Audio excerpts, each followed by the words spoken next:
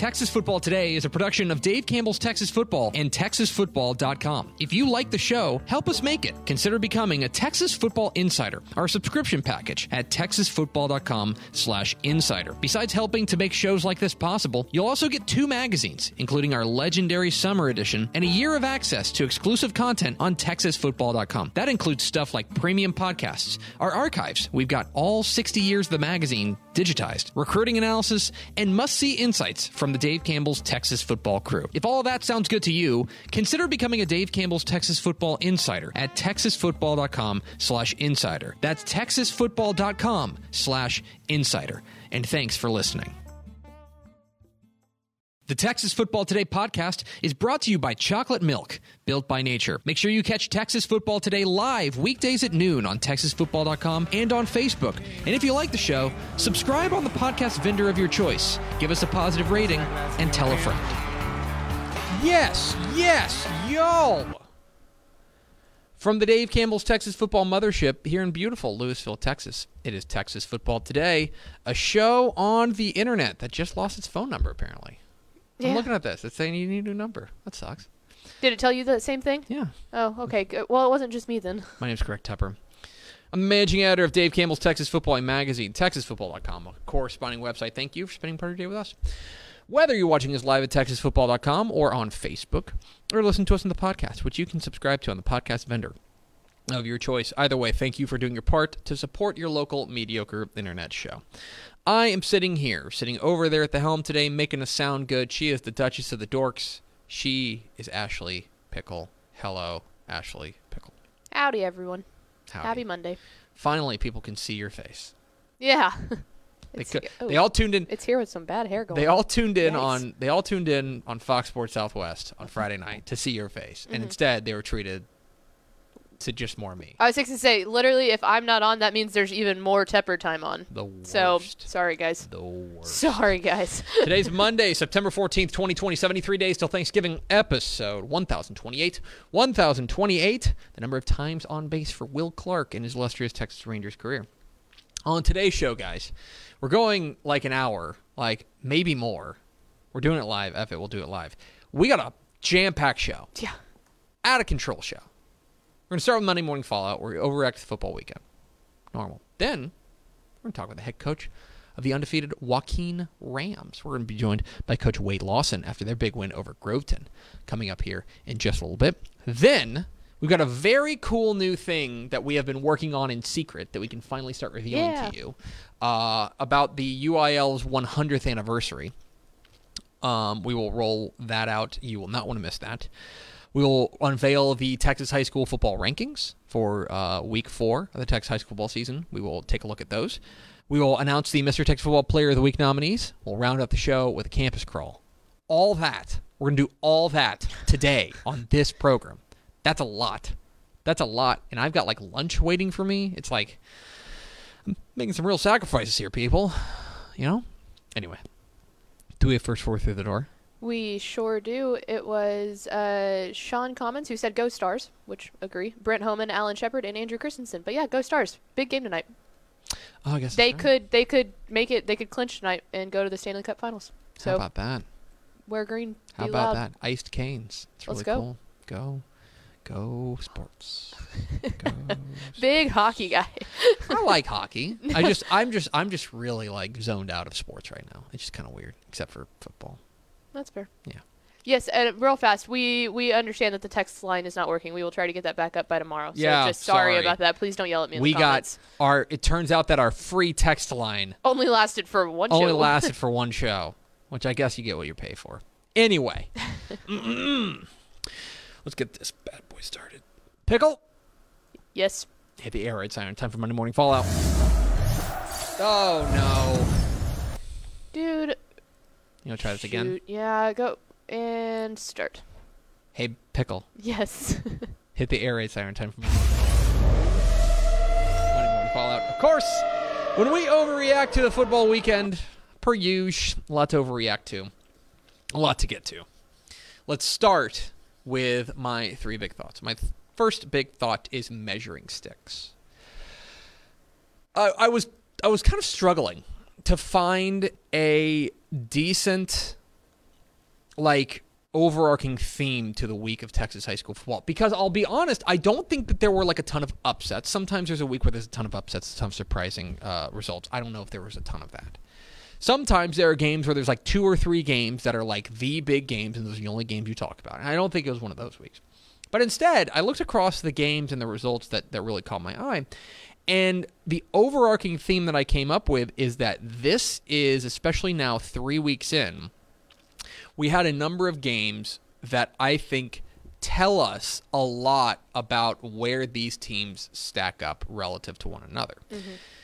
I thought that, for example, my first initial reaction was at Lexington's win over Rockdale, which was incredibly impressive. Incredibly impressive.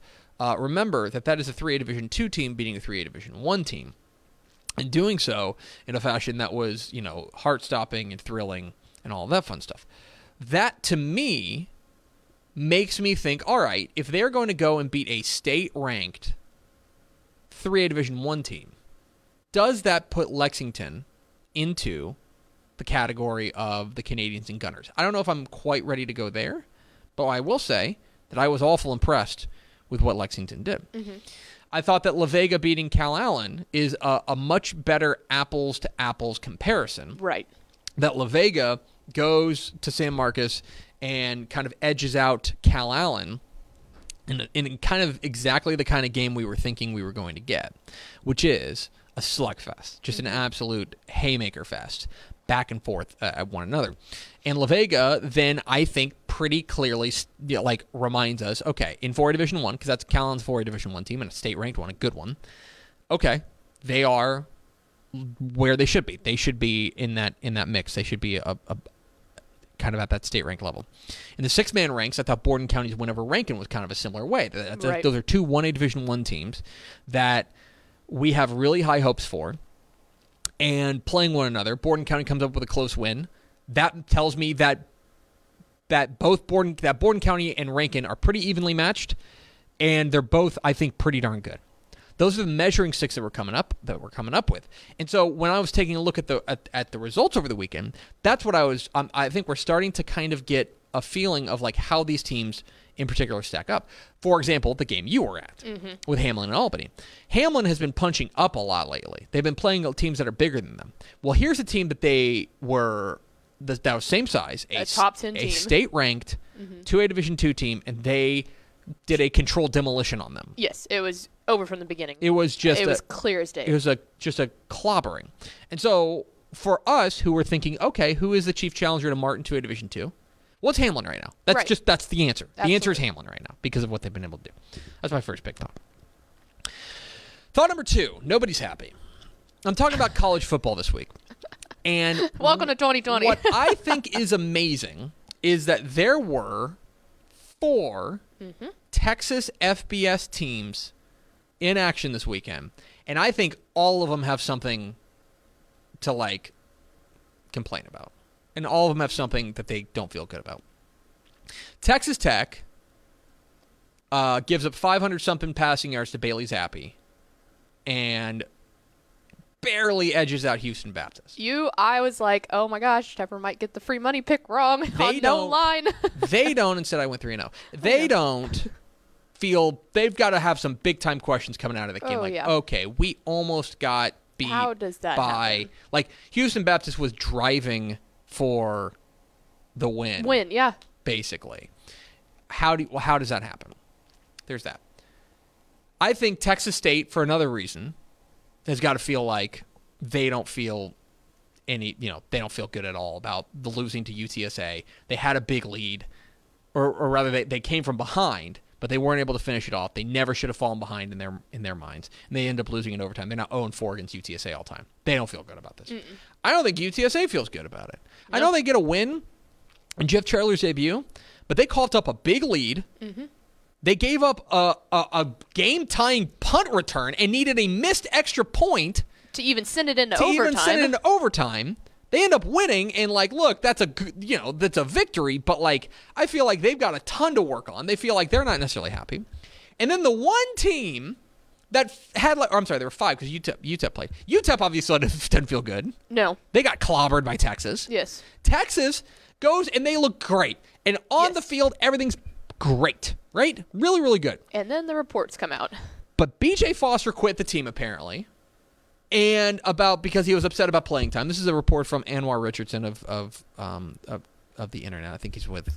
Let me make sure I get that right, because Anwar will be very mad. It's the first game of the season, and you're playing UTEP. Am I the only one that's confused about Anwar that? Richardson is with Orange Bloods. He reported that B.J. Foster's quitting the team. And furthermore, I would also argue that for Texas, this was not a good weekend because the Big 12 spit the bit. Dude. When you take a look at what Tech did, when you take a look at what Kansas State did, you take a look at what Kansas did, you take a look at what Iowa State did, this was not a good week for the Big 12. And when you've only got one game that's not against the Big 12, if you want to get into that playoff, the strength of conference does not look good right now. No.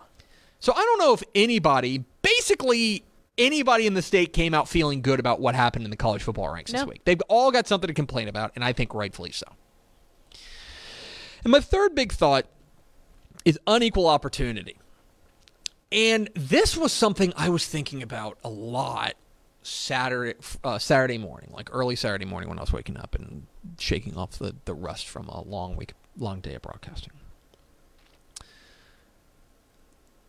We are going to have a number. One thing we're going to have to consider this year that we usually do not have to consider is there are going to be starkly different numbers of games that teams will have played when they face one another.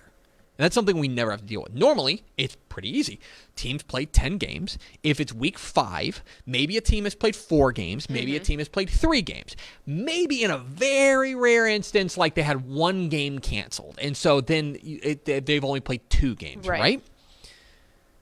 For example, like West Orange Stark's just going to play their first game this week. Knock on wood. I hope they play. Right? Newton just played their first game this week. There are going to be instances in which you've got a team that has played a significant number more games than their opponent. And that is something we're going to have to factor in whenever we're trying to break down exactly what these teams look like. Right, because a 3-0 team facing a team that's in their first game is going to be... Right. Yeah, like, I don't care how good the team is, there's rust. Right. Absolutely. And that's something that is very, very odd to me, and is something that's going to take some getting used to, is that we have a number of teams that are just going to play fewer games this year, or they're just going to have fewer practices. And that's something we have to adjust to. Those are my 3 big thoughts. 3 helmet stickers. A helmet sticker to Port Lavaca Calhoun running back. Sorry, I went too fast. Go back. Port Lavaca Calhoun running back Steve Johnson. His name's Steve Johnson, first and foremost. That's great. He was terrific in their big win over El Campo this week. He ran 35 times for 244 yards and 4 touchdowns on the ground, and he was named Homecoming King. Port Lavaca Calhoun running back Steve Johnson. A helmet sticker for him. A helmet sticker for Houston Baptist quarterback Bailey Zappi. This dude put on a show against Texas Tech and made that defense look really problematic. He ends up throwing for, let me find his full box score. He goes 30 for 49 for 567 yards and 4 touchdowns. He was terrific. A helmet sticker for Houston Baptist quarterback Bailey Zappi. He might be actually the leading passer across all levels of college football right now. I believe so. I think that he is. Especially, I mean, has he even he's played 2 games, and he put up big numbers against North Texas. Yes, now, a lot of them were in garbage time. I was going to say, especially that second half, he was hitting them like far down the field too. So crazy. And a helmet sticker for Bangs athlete Ethan Sanchez. He ran the ball 20 times for 319 yards and 3 touchdowns for the Dragons. Bangs running back Ethan Sanchez gets a helmet sticker as well. 3 teams to worry about. Let's worry a little bit about Lubbock Estacado. This was a team we had really pretty high hopes for this year. They now slip to 0-3 on the year.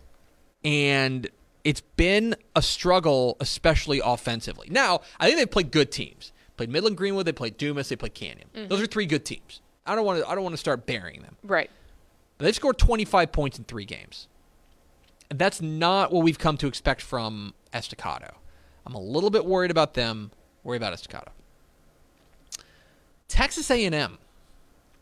And you're thinking, did I miss an A&M game? Yeah. You are not. Which is why you should worry. But you did miss some pretty sizable news last night that their leading receiver is opting out of the season. They are, and this was something we had heard a little bit about, but Jamon Osmond has opted out of the 2020 season to prepare for the 2021 NFL Draft. And you're thinking, okay, well, that seems bad. He was their leading pass catcher. He was their leading receiver. He led in pretty much every single category. And then you take a look at the receiver room now. Okay? Courtney Davis is gone. Yes. Kendrick Rogers is gone. Cameron Buckley's gone. Okay? Their leading receiver right now is sophomore tight end Jalen Weidermeyer, who caught 32 passes for 447 yards and a team-high 6 touchdowns last year. He's not so bad. it's your best tight end. But... Tight end. Great tight end. Fantastic. Their leading wide receiver right now from last year is Jalen Preston, who caught 3 passes last year. Now they have a wildly talented group of receivers. Yes. Almost none of them have any experience now. Yes. And so who's going to... I have high hopes for Kellen Mond. I think he's a really good quarterback, but who's he going to throw to? So that is a team that I'm worried about. And let's worry a little bit about West Rusk. West Rusk, if you missed this one, West Rusk is now 0-2 on the year. They lose to Mineola 36-14. And once again, now they're 0-2. But once again, the offense is just kind of scuffled. Now, they played 2 good teams against Sabine, Mineola. I think those are good teams. But they've scored 21 points in 2 games. That's just not going to cut it. A little bit worried about West Rusk. 3 teams to watch. Talk about a measuring stick. Melissa. My Now, goodness. there is a small caveat here that Braden Plyler did not play in the first half of this game for Pottsboro. But that was a show that Melissa put on. They jumped out to an early lead and never, ever looked back. It is a shame that Plyler was out because I would have loved to talk. That would have been a true measuring stick. No, right absolutely. There. But Still, Melissa they looked balled. terrific. 51-17 over Pottsboro. Keep an eye on them. UTSA. Look, the Jeff Traylor's undefeated as a FBS head coach. That is just that is a fact. Facts. That is facts. That is a certain. Went on the road, beat their rival. Did it probably in a way that they would prefer not to, as far as letting Texas State back in the game. Frank Harris. They are certainly kind of keeping him. They have not pushed the ball downfield at all. There's a lot of checkdowns, a lot of short passes, and then him running the ball. But between him and Sincere McCormick, they had it cooking. UTSA, certainly keep an eye on them. And China Spring. China Spring with another really nice win this week. They are 3-0. And by the way, so they go and they beat Brownwood 35-14. By the way, you know who they get this week at home? Lampasas. An underrated game. Keep an eye on that. I like that. One. So those are 3 teams to watch. That is Monday Morning Fallout. We are at Texas Football Today. We're here every weekday at noon on TexasFootball.com, talking football in the Lone Star State. You can follow us on Twitter at DCTF, like us on Facebook, Facebook.com/Dave Campbell's. Follow us on Instagram, Instagram.com/Dave Campbell's, and of course, see us at TexasFootball.com. TexasFootball.com is where you can find complete coverage of high school football, college football, and recruiting all across the Lone Star State. I want to invite you to become a Dave Campbell's Texas Football Insider at TexasFootball.com/subscribe. That is our subscription package. 2 magazines, a year's worth of exclusive online content at TexasFootball.com. We would love if you would go to TexasFootball.com/subscribe to become a Dave Campbell's Texas Football Insider. Pickle, let's go to the hotline. And let's bring in the head coach of the 2-0 undefeated Joaquin Rams, fresh off of a big win over Groveton. We are joined by Coach Wade Lawson. Coach, how are you? Doing good. How about yourself? I'm excellent. How are things in beautiful Joaquin, Texas? Hey, sun's shining today, so everything's going good. I want to ask you about your big win on Friday night, and it's kind of two-pronged. First and foremost, it's always good to be 2-0 and to do it in the fashion you did, 41-0 over Groveton, I know is very special to you. Did it mean a little bit extra because Groveton was the team that knocked you guys out of the playoffs last year? Oh, no doubt. It was something we had talked about, all week. It was one of the reasons that, we chose to play Groveton this year in non-district. Me as a coach, I always like if I have the opportunity to play someone who beat us the year before, I want to play them. I think that's how you get better. You have to develop a sense of competitiveness in yourself and your team that if somebody gets the best of you, you got to go want to play that team again. And it was something that we talked a lot about with our kids over the week. And we felt like that, last year in the playoffs, we just didn't put our best foot forward that night. And, like I said, I was really proud of our kids and the way they responded to it. And we come out and we put together 48 good minutes of football this past Friday. Well, and the biggest thing that stands out to me is that this is a Groveton team that obviously has a lot of weapons, and you guys were able to completely shut them down, pitch a shutout on them. What was working for you guys defensively that allowed you guys to come out with such a dominant win? Well, one of the things was last year, when we got through playing them last year, me and my defensive coordinator, we went back to the drawing boards, and we've played good defense here the last few years. 2 years ago we went into district and hadn't allowed a point all season. We kind of hang our hat on our defense. Our offense gets a lot of notoriety just being a slot T team and being different and what we do. But we really hang our hat on our defense. And last year in the playoff loss to them, they kind of exposed us in some ways. So we went back and went to the drawing board of how we could make things simpler on defense, to get our calls in, to go fast, to a lot of the same thing that colleges are having to do now, to be able to send blitzes, but be able to do it out of multiple personnel groupings of the offense, and not have to check out of it and get vanilla just because they check and move to something else. So like I said, it was a lot learned in that loss last year, and like I said, I thought our kids did a really good job Friday night of taking to the coaching that we gave them and going out and executing. Talking with Joaquin, Coach Wade Lawson here on Texas Football Today. Get involved in the conversation, #TF Today. Coach, one of the remarkable things about your 2-0 start is this team's real young. Real young. I mean, I look up and down your roster and at your depth chart, and you got a lot of sophomores. You got a lot of freshmen, especially at key positions for y'all. Yeah. What have you seen from your youngsters? Because I think there's, especially after such a strange offseason and things like that, there's a lot of excuses for young teams to struggle out of the gate. Why haven't you guys done that?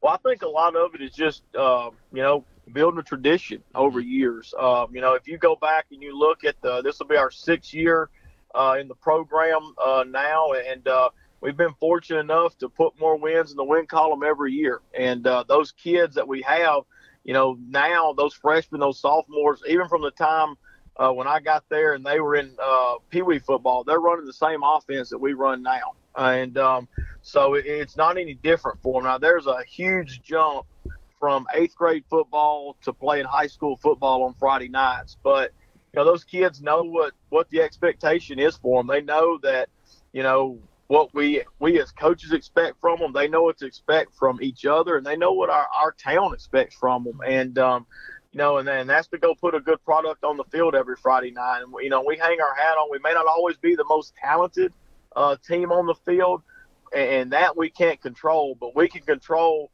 the pace and we can control the competitiveness that we play with every Friday night. And, if you look at us right now, we're starting a freshman and 5 sophomores. That's a lot of youth on the field. A lot of, that freshman's still 14 years old. So he's a baby. And, but he's going to be a good one for us. Gage Jordan, really, he's playing, wheel linebacker and fullback for us. Those are key components in what we do on both sides of the ball. And then, our sophomores, they're a really good group. And, we're real proud of them. So one of the things about building a tradition and you being there for 6 years is, you mentioned you guys are a slot T team. And I always love talking with coaches who coach the slot T because the slot T is the devil. And one of the things about it is not – you guys don't – the slot T is not a star-making offense. It is not Exactly. It is not an offense where you're going to have some bell cow guy who goes out there and puts up these record-shattering numbers. And sometimes I feel like that can be hard to convince kids – to want to run that offense. Do you feel like now that you guys have helped to establish this, what is a winning tradition there at Joaquin? You're 36 and you're now 41 and 18 there over your 5+ years. Do you feel like it's getting easier to get kids to buy in on that kind of offense? Yeah, if I told our kids we were doing something else, they would they'd look at me like I was crazy. And I'll say this, if you look at our roster, you take a kid, Caden Atkinson right now, he's playing guard and Mike linebacker for us. He was a fullback last year for us on our team. And, I brought him in over 2 days. He actually started the year in the backfield. Him and Maddox Hutchins both did. And I brought them both in the office and said, look, I need one of you to play guard and I need the other one to go play strong end for us. And, they looked at me and said, yes, sir, that's what we need to do. That's what we got to do to win. That's one thing we have. We have great kids at Joaquin, and they're unselfish. And, at the end of the day, they just want to win on Friday nights. They don't care who totes the ball, who has the yards. None of that matters to them. They just want to win. And, when you have kids like that, it makes your job really easy. And, I give a credit to that to the kids that come before them that had the same mindset. They just knew that we're going to do whatever we got to do to win. And, of course, when you look down the road and, you say, a lot of the things that we do come straight from Liberty Hill. When Coach Vance was there, I met with him and talked with him, and I visited with Coach Walker several times. And, so like I said, it's nothing like we created it by no means. Now, we put our own little spin on it at Joaquin. But like I said, a lot of that, you look at the success Liberty Hill has had. Well, it's not hard to convince your kids of it. It's something different. Everybody's in the spread. Everybody's doing that. How can you be different? And, our kids have really bought into it. And like I said, it's been really good to us over 6 years now. It's on to the next one now. You guys have some. You guys got some traveling to do. You guys are heading an hour and a half north up to Ore City to Rebel Stadium to take on an undefeated Ore City squad. I know you're already deep in preparation for them. I don't want to ask you to give away your game plan, but when you take a look at what you're up against on Friday night, what do you see? Well, first and foremost, I'll say this. We've played Ore City. This will be our 3rd year in a row to play them. And last year when Coach Burnham got that job, he was an offensive coordinator at China Springs for years, so he was very familiar with the slot T playing Liberty Hill.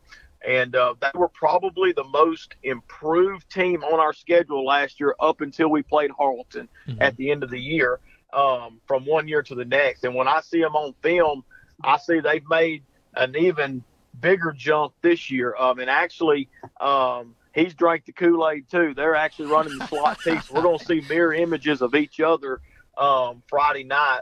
They're a very big team. They got good numbers out, a lot of depth, and I look for them to give us a lot of trouble. We're going to have to play really, really well Friday night to be 3-0, and I think our kids know that. Finally, it's Wade Lawson, the head coach at Joaquin, joining us here on Texas Football Today. Get involved in the conversation, #TF Today. Coach, I've got to ask you about, you mentioned your coordinators, your offensive and defensive coordinators. Your offensive coordinator is Jared Jones. Your defensive coordinator is John Jones. They are brothers. They are brothers. That is remarkable enough. Do I have this right? Did you guys go to kindergarten together? Yes, we started out at Joaquin. We're all from Joaquin, and we started out at kindergarten together, graduated together, lived together in college, best men in each other's weddings. We're all there when our firstborn children were born.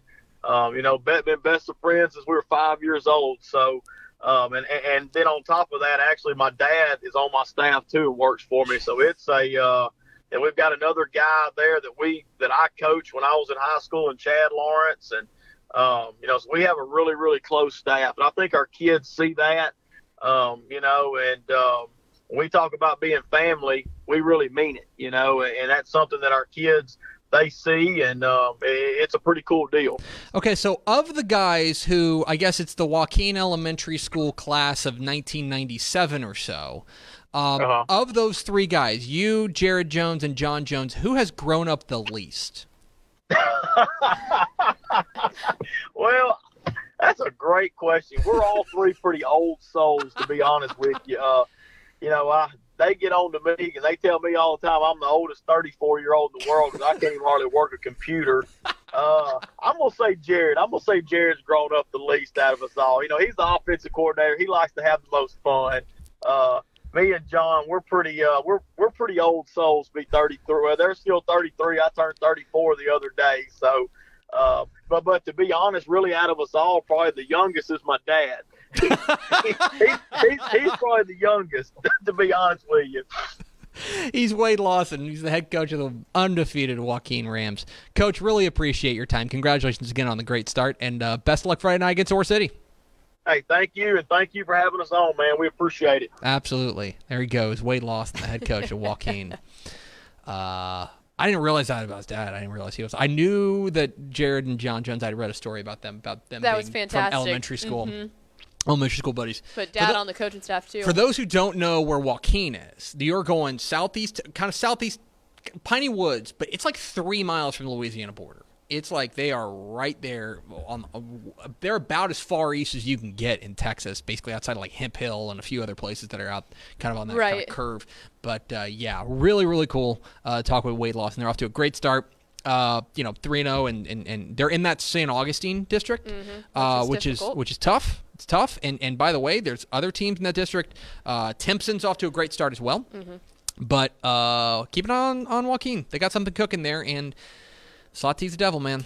Slot T's the devil. It'll be Slot T versus Slot T going on. I love that when you said that, he was like, "Oh yeah," like he was so pumped about it. Like you're darn right. Let's talk about this. Let's talk Slot T. Yeah. So we are Texas Football Today. We're here every weekday at noon on TexasFootball.com, talking football in the Lone Star State. You can follow us on Twitter at DCTF, like us on Facebook, Facebook.com/Dave Campbell's. Follow us on Instagram, Instagram.com/Dave Campbell's, and of course, see us at TexasFootball.com. All right. I got to tell you guys about something we've been working on in secret. So, in celebration of 100 years of UIL Texas high school football, the UIL and Dave Campbell's Texas Football have teamed up to honor the best, the brightest, and the most unforgettable icons and legends in the sport's illustrious history. With the help of some of the state's foremost experts and historians, the UIL and Dave Campbell's Texas Football will honor 100 of the greatest players to ever suit up in Texas, 100 of the finest teams to ever grace the gridiron, and 100 of the most fabled rivalries that give the game its one-of-a-kind flair. Each week, starting this week, throughout the 2020 season, Dave Campbell's Texas Football will announce 10 honorees on each list, an indelible honor to be known as one of the greatest in Texas high school football history. Fans will then have the opportunity to weigh in, voting for the player, team, and rivalry they think is the best of the best to be named to the UIL 100 Fans' Choice. It all leads up to a celebration as big as Texas, celebrating the UIL's 100 players, teams, and rivalries, and the Fans' Choice top 10 in each category at the UIL Texas High School Football State Championship games at AT&T Stadium in Arlington in December. And so, each week, we're going to announce 10 honorees onto each of these lists. There's 100 years, 100 teams, 100 years, 100 players, and 100 years, 100 rivalries. And we have, it's been a terrific, terrific group that myself and Dr. Charles Breidup of the UIL have kind of, they have helped shepherd through this process to come up with these lists. And I'll tell you that it was hard conversations, and it was tough to leave a lot of teams out, a lot of players out, a lot of rivalries out. We had to come up with what we thought was most deserving of being on this list. So we're going to roll out 10 each week for each of these lists, so that after 10 weeks, we will have, and you'll, by the way, those 10, you will then be able to vote at texasfootball.com/UIL100. You'll be able to vote on who you think should be the Fans' Choice top 10. they will be honored, but we will honor all 100 and then, of course, the top 10 as voted on by the fans. And so we're going to start with the first 10 entries into the UIL 100 Years, 100 Teams category. We'll start right here. 1938, Corpus Christi. It's Corpus Christi Miller now. Legends of the Coastal Bend, Harry Steitler's group outscored opponents 466-85 on their way to the school's first ever state championship and a 13-0-1 record. 1987, Plano, a member of the UIL 100 teams. Led by head coach Tom Kimbrough, the Wildcats soared to a state championship in the late 80s, running the table at 16-0 and outscoring opponents 452-213. 2000, Salina, the most legendary team of the Bobcats' 68-game winning streak. Legendary coach G.A. Moore and his senior quarterback Adam Herron led the Bobcats to win their third straight state championship, etching their name into Texas high school football lore. Also on the UIL 100 Years, 100 Teams list, 2015 Canadian. Under the direction of Coach Chris Ketting, the Wildcats blazed their way through 2A Division I with their relentless Air Canada offense, triggered by quarterback Tanner Schaefer, capturing a perfect 16-0 mark in a 2A Division I state championship. 1937 Longview, captained by Hall of Famer guard Chal Daniel and coached by the late great Pete Shotwell, the Lobos 14-0 squad from 1937 was Longview's gold standard for 81 years until 2018. Shotwell's team outscored opponents 382-81. 1975 Big Sandy. Perhaps the most dominant team in Texas high school football history, Jim Noren's 14-0 squad was the completion of the Wildcats' three-peat in the 1970s. The closest anyone came to beating this team was Groom in the state championship, 28-2. The Wildcats' offense averaged an impressive 58.9 points per game, outscoring opponents 824-15 on the year. 1975 Big Sandy, a member of the UIL 100 Years, 100 Teams list. As is 1989 Groveton. Led by East Texas legend Rodney Thomas, the Indians won their first of back-to-back 2A titles in 1989 with a 16-0 record, capped off with a dominant playoff run where through their first 5 rounds, the average margin of victory was 41 points. 1957 Nederland. The Bulldogs brought home their only state title in school history with an unbeaten run of 14-0, capped off with a 20-7 win over Sweetwater in front of 7,500 fans in Nederland. Nederland's defense was the story all year, allowing a paltry 3.8 points per game.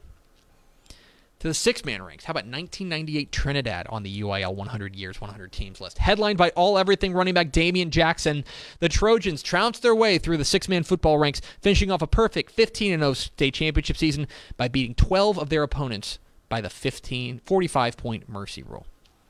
And finally, in this week's 10 entries into the UIL 100 Years, 100 Teams, 2016 West Orange Stark, boasting perhaps the fiercest defense of the last decade in Texas high school football. Coach Cornell Thompson's Mustangs crushed opponents on a weekly basis, allowing just 69 points all year in a 16-0 run to the 4A Division II state championship. There they are, the first 10 entries into the 100 Years, 100 Teams list. You can vote for which of these teams you believe deserves a spot in the Fans' Choice Top 10 at texasfootball.com/UIL100. It's now on to the players. The first 10 players to be named to the UIL 100 Years, 100 Players list. Aledo running back Jonathan Gray, one of the greatest running backs in high school football history. Gray left Aledo as the all-time national record holder for touchdowns at 205 and tied for first in 100-yard games in a season at 16. He was the top running back in the country when he came out of Aledo. Ennis quarterback Graham Harrell. As a senior, Harrell passed for 4,825 yards and a state record 67 touchdowns to earn Gatorade Texas Player of the Year honors while leading Ennis to a state title, one of the original Air Raid legends.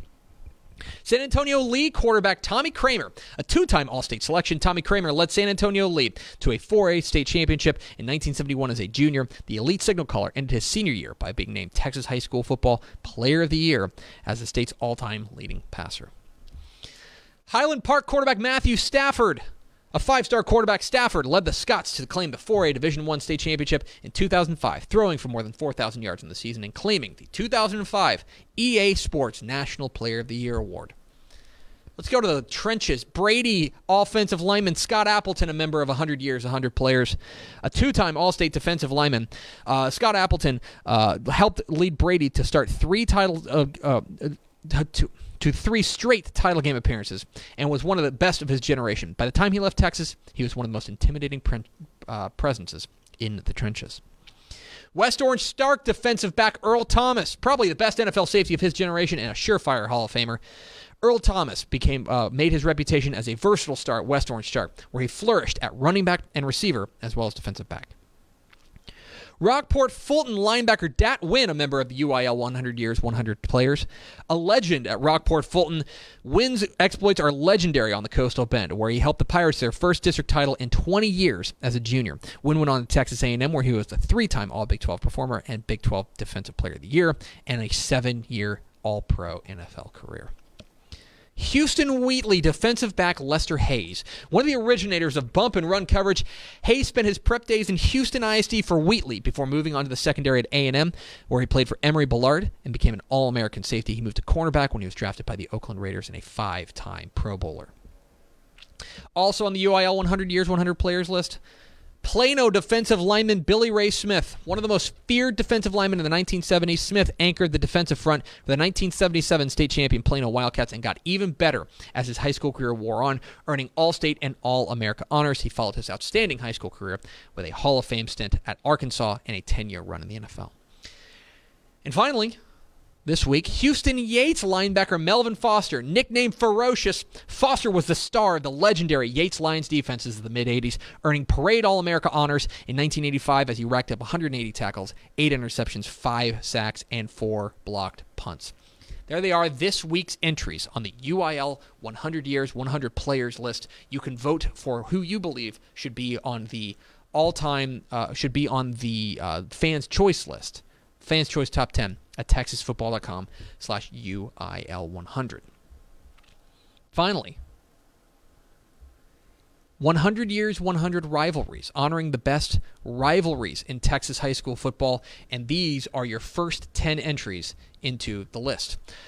How about Austin Westlake and Lake Travis? Far from the oldest rivalry in the state, but the Battle of the Lakes quickly became one of the fiercest. Huge names and a healthy amount of disdain, including Baker Mayfield, Sam Allinger, Garrett Gilbert, Hudson Card, the list goes on. Gladewater and Gilmer, separated by only 14 miles, the Highway 271 rivals are traditionally among the best in their classification. So much more than bragging rights are at stake. Austin Reagan and Austin LBJ, with just 5 miles separating the two campuses in the capital city, the passion that was felt during this bona fide clash that peaked in the 1990s will never be forgotten by Austin residents. DeKalb and New Boston.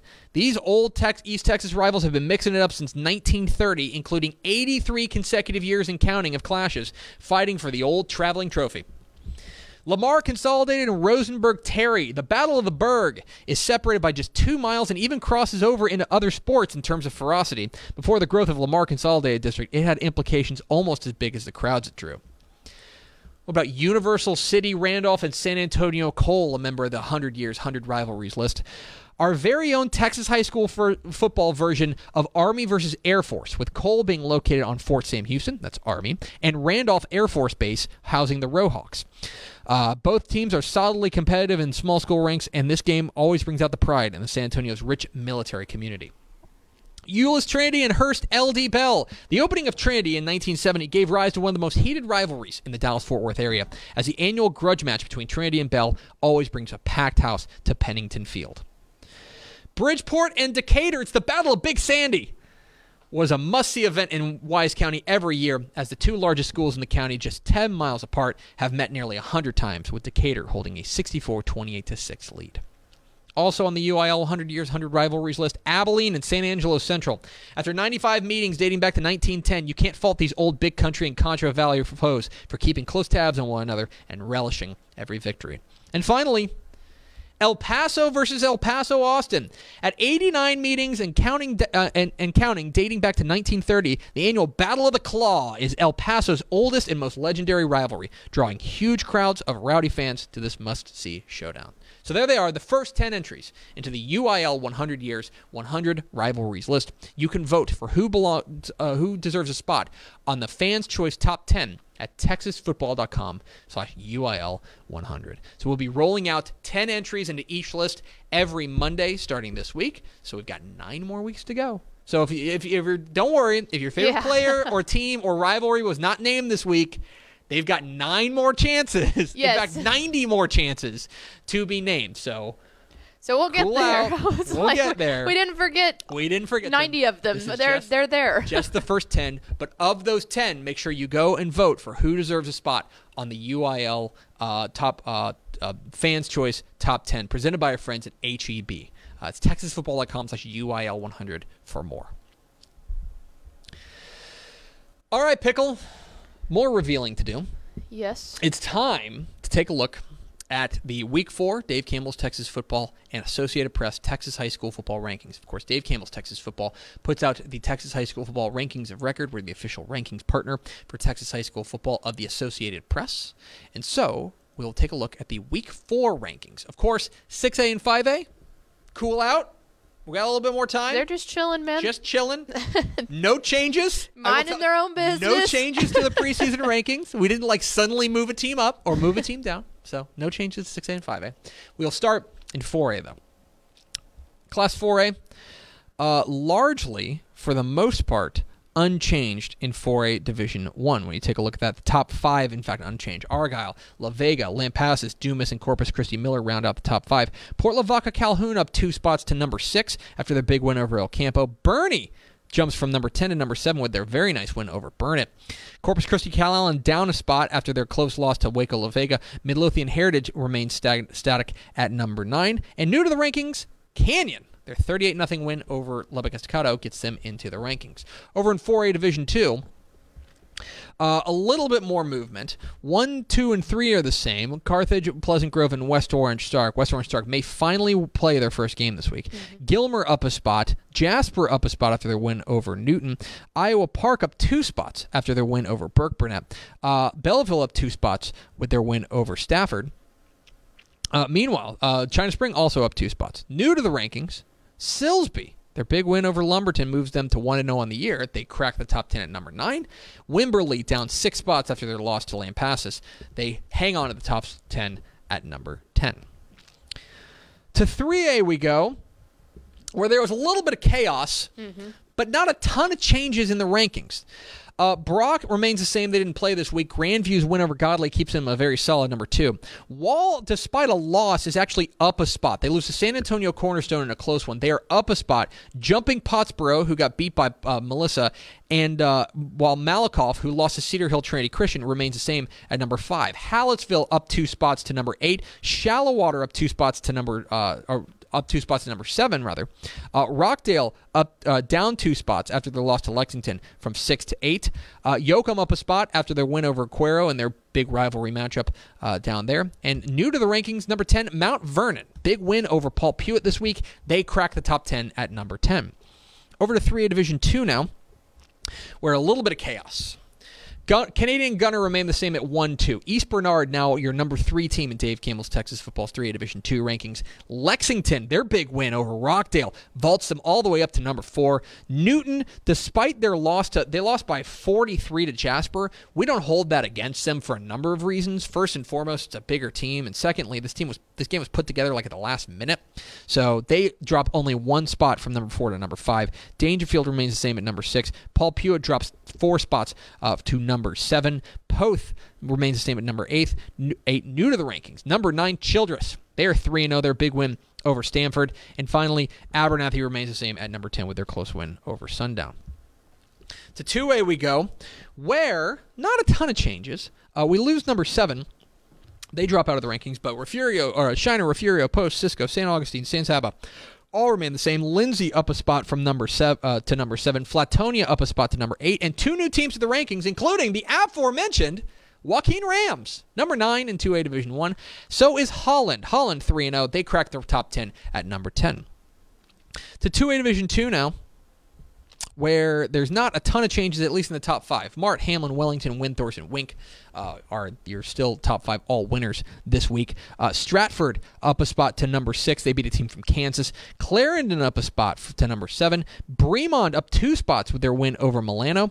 Albany drops from number 6 to number 9 because of their big loss to Hamlin. New to the rankings, Wheeler, the Mustangs of Wheeler, into the top 10 at number 10.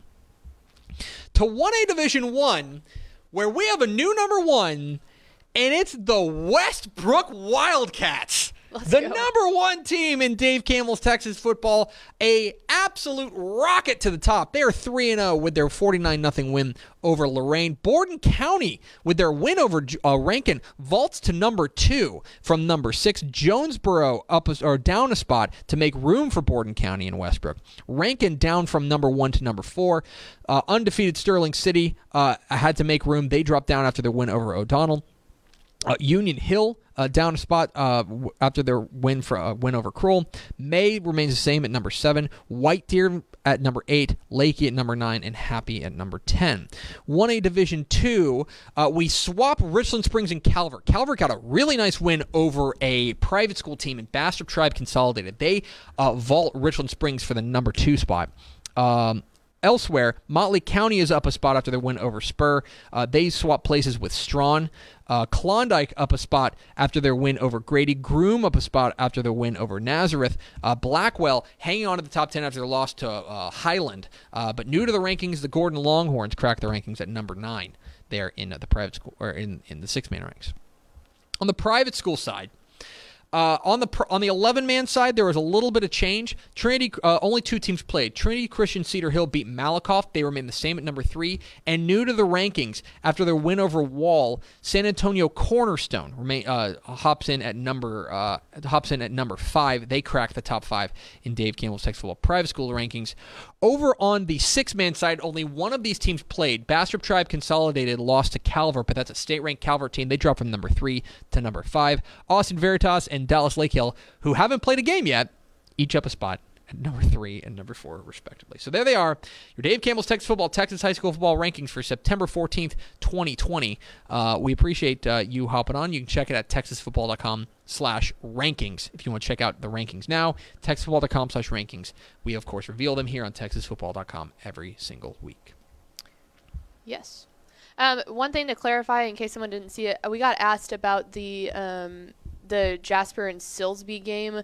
Jasper didn't beat Silsbee. The game was officially ruled a no contest because it was called with 3 minutes into the second quarter. Yes. So just to clarify for anyone else who is wondering. Correct. On that game goes in as a no contest because it was called for weather, I believe. Yes. Now, Jasper was up, if I remember correctly. Was Jasper winning or was Silsbee winning? Jasper was up. Okay, Jasper was up, yeah. Jasper was up. But that game got called in the second quarter, and so it goes as a no contest. So nobody wins, nobody loses. That's why the numbers looked like that. Now that might look a little that gets more complicated if we get into district play. There's an asterisk. But non-district play, we're perfectly fine with both coaches declaring it a no contest and nobody wins. So there's some clarification there. All right, Pickle, let's do this. Dave Campbell's Texas Football, in conjunction with the Texas Bowl, is proud to present the Mr. Texas Football Player of the Week award to the most deserving high schooler in the state of Texas. Every Monday at noonish, TexasFootball.com announces 10 candidates for that week's award based on the previous week's on-field performance. We leave it up to you at TexasFootball.com. You can vote for who you think deserves to be the Mr. Texas Football Player of the Week. Voting closes each Friday at noon, with the winner announced shortly thereafter here on this very program. Your Week 3 Mr. Texas Football Player of the Week nominees. Lexington running back and linebacker Jared Kerr ran for 231 yards and 3 touchdowns. He threw for 46 yards and 2 touchdowns. He converted a 2-point conversion. He also had 17 tackles and an interception. He did everything for Lexington. He's a Mr. Texas Football Player of the Week nominee. As is center running back Kamondre Horace. 24 carries, 383 yards, and 5 touchdowns rushing in center's big win over Gladewater. Little River Academy wide receiver and defensive back Jalen McWilliams, 61 yards and a touchdown rushing. He caught 3 passes for 26 yards and a touchdown receiving, and he returned 2 interceptions for touchdowns. Sticking in Central Texas, how about Troy running back Zach Urbachik? 17 carries, 250 yards, and 6 touchdowns on the ground for the big running back out of Troy. Queen City quarterback and defensive back Alex Shelton threw for 254 yards and 3 touchdowns through the air, 170 yards and 3 touchdowns on the ground. He also had 3 tackles and 2 pass breakups for Queen City, who's 3-0, by the way. Look at that. Q City in the building. Caddo Mills quarterback Tyler Townley, 274 yards and 3 touchdowns passing, 217 yards and 5 touchdowns rushing for Caddo Mills, for the Foxes running, or quarterback, rather. Lindsay quarterback Colt Shuckers, you've been Shuckers, 412 yards and 6 touchdowns for Lindsay quarterback Colt Shuckers. No. You've been Shuckers. No, I don't like that. Sorry, Colt. Jasper running back Carl Limbrick, 16 carries. And we don't always include the carries, but it's important here. 16 carries, 320 yards, and 6 touchdowns. Goodness gracious. For Jasper running back Carl Limbrick. Have yourself a game.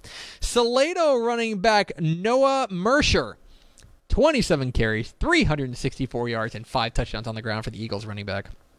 And finally, Lockney running back and linebacker Anson Rendon, 295 yards and 3 touchdowns rushing. He had 11 yards receiving. He converted 3 2-point conversions, and he made 5 tackles. So those are your Week 3 Mr. Texas Football Player of the Week nominees. Lexington running back and linebacker Jared Kerr. Centers, Kamondre Horace. Little River Academy's Jalen McWilliams. Troy's Zach Urbachik. Queen City's Alex Shelton. Caddo Mills' Tyler Townley. Lindsay's Colt Shuckers. Jasper's Carl Limbrick. Salado's Noah Mercer. And Lockney's Anson Rendon. Vote early, vote often, vote now at TexasFootball.com. Yes. Facts. We're Texas Football Today. We're here every weekday at noon on TexasFootball.com. Talking football in the Lone Star State. You can follow us on Twitter at DCTF. Like us on Facebook, Facebook.com/Dave Campbell's.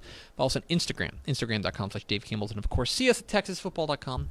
TexasFootball.com is where you can find complete coverage of high school football, college football, and recruiting all across the Lone Star State. Become a Dave Campbell's Texas Football Insider, TexasFootball.com/subscribe. I told you we have a lot to get through. Finally, Pickle! Yes. Let's finish it all off with a nice campus crawl. The campus crawl, where we take a look at the 12 FBS teams in the state of Texas, going in a random order, but it's not random. If you can guess the order and the reason that they're in this order, you will be rewarded with the knowledge that you were right. Yeah, and we'll say your name. Maybe. Possibly. We'll start. TCU did not play. We're supposed to play against SMU. Had a COVID outbreak. Didn't play. Everything sucks. Texas A&M. I mentioned this in Monday Morning Fallout. I am now wondering who's going to catch passes for them. Yeah. They don't have a ton of weapons that are known commodities now. Now, look, they've got a ton of talent in that receiver room. Damon Demas is a guy that they've got really high hopes for, right? But they've also, by the way, I think they lost their second best tight end in Baylor Cupp. He's out for the year. Blake Smith is also out. So they are just losing pass catchers left and right. It's an unknown commodity there, and suddenly puts a little bit of doubt. They're going to need somebody to step up. And, you know, look, I think they would have preferred that they had Jamon Osmond out there as just like a true, like, undisputed, he's our experienced guy. He's our number one. But it's going to be who wants it. It's like every week we get a new, like, knockdown onto how we feel about A&M. Right. Not good for the Aggies. Baylor. Well, they've scheduled a new game. Yeah, they did get something. If you remember, Baylor was supposed to play Louisiana Tech this week. Louisiana Tech got COVIDed, and so with the hurricane. They got hurricaned and COVIDed. So they were without a game until their season opener, which is in 2 weeks. But now they'll play this week when they host Houston, which is good doings because we like the Southwest Conference here. Did you see that graphic they made? That thing was sick. It was the Wolves versus the Bears, or the Cougars versus the Bears. Go look at it. Dope graphic. Good job, Baylor graphic guy. Good job, Baylor graphic guy. You heard it here first. Rice didn't play. I continue to be rather skeptical as if they're going to play. They now will not have a game until mid-October, and I remain a little skeptical as to whether or not they're going to play. Sheepish on that. North Texas did not play. Supposed to play A&M this week. Supposed to play A&M this week. Didn't happen. Bummer. They're gonna beat A&M too. Yeah, in Kyle Field. At Kyle Field. They were gonna walk into Kyle Field and win. They were not gonna do that. Yes, they were. But it would have been nice. Go green. Texas State. Dude. So. It hurt my heart. The comeback was fun. It was a great crazy game. Comeback and go wild. They were without their starting quarterback. Brady McBride was out. which we found out that morning. We found out that morning that he would not play. That it was a COVID issue, from what I understand. That now I don't know if now, and certainly we don't hope he doesn't have it, but like it's either he was around somebody, he was exposed, Contact tracing. it was contact tracing, and he needs to quarantine, or he's positive. Either way, he didn't play. Tyler Vitt stepped in. He was okay. I think he got better as the game went on. Yes. That game felt like a whole season. It went crazy. I continue to think they run the ball pretty well. Brock Yes. Sturgis and Calvin Hill. I think their running game is their best part of this team. Defense left a little something to be desired, though. They got torched on the ground to the tune of 330 yards on the ground. Defense has got to figure something out. It's super disappointing. I understand if you're a Texas State fan, you're pulling your hair out. I do think this team is better. I think this team is trending in a positive direction. I know you don't want to hear that right now because you're 0-2. And you should have beaten UTSA. But overall, I do think the arrow's pointed up for Texas State. It just hasn't shown up in the win column yet. That's my thought. Okay. Next up is, hold on, I lost my graphic. UTSA. Oh, I can keep the same box score up. Look, a win's a win. And Frank Harris, they are being very careful with how to use him. I think Jeff Traylor doesn't trust him to throw right now. No. But he ran the ball pretty well. Ran for 3 touchdowns. Sincere McCormick, as we told you in Dave Campbell's Texas Football, is awesome. He's super duper good.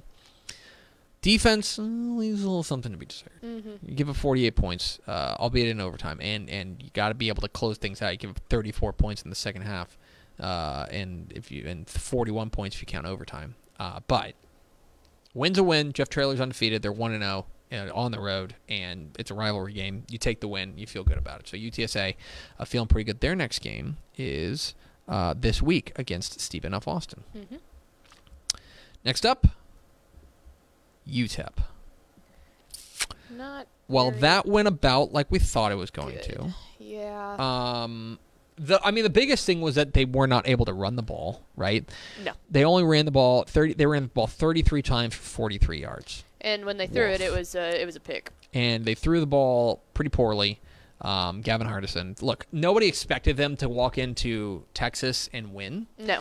But to be pretty much immediately non-competitive, I think was pretty disappointing. I mean, they were down 45-3 at halftime. I think even in garbage time too, you expected to see some flashes somewhere, and you just didn't. That was super disappointing. After kind of what looked like the defense, and we'll talk a little bit about Texas' offense here in a moment, but like the defense looked pretty good in week one. At least once they kind of settled in, defense did not look good in this one. They ended up giving up 689 yards to that is poor. the next team we're talking about, the Texas Longhorns. Kai Money. How about Kai Money? That's That's awesome. Kai Money, a former Dave Campbell's Texas Football cover boy, our private school cover boy from Brownsville, St. Joseph. Awesome to see him get in. And look, Sam Ehlinger looked great. Oh yeah. They ran the ball okay, right? They ran the ball for 200 yards.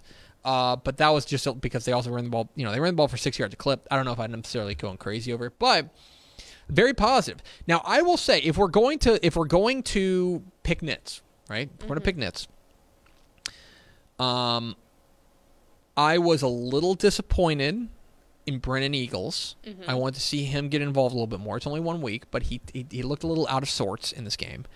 And then I would like to see a little bit more effective running from their top 2 running backs in Keontae Ingram and Rashawn Johnson. Right. Bijan Robinson got in and ran the ball pretty well as well, I would say, but a lot of those are basically like a lot of their running numbers are kind of buoyed by a couple of really long runs. Right. Overall, the running game was only okay.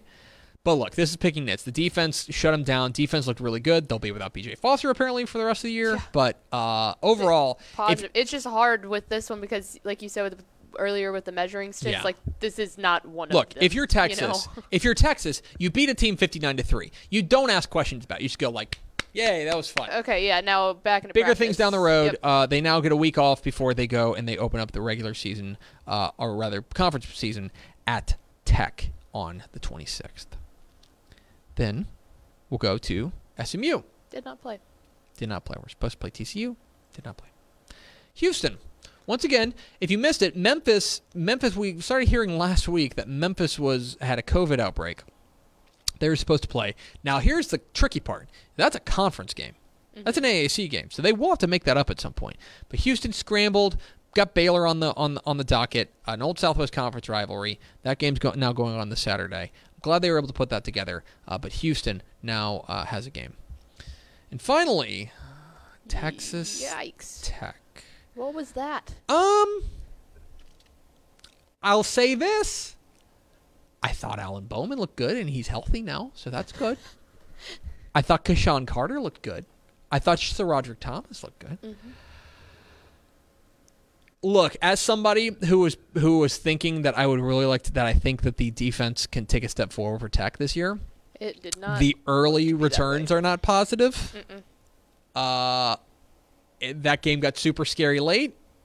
Yeah. And they got to fix some stuff. Now, look, as we mentioned, after a strange offseason, I'm willing to give teams a little bit of grace in week 1 in the first game. Right. And so I'm willing to give Tech a little bit of grace. And Houston Baptist had played a game the week before. Houston Baptist played a game before. That said, and look, I already lavished praise on Bailey Zappi. I think Bailey Zappi is great. But you shouldn't be giving up 567 yards passing to an FCS team. You just shouldn't, especially at home.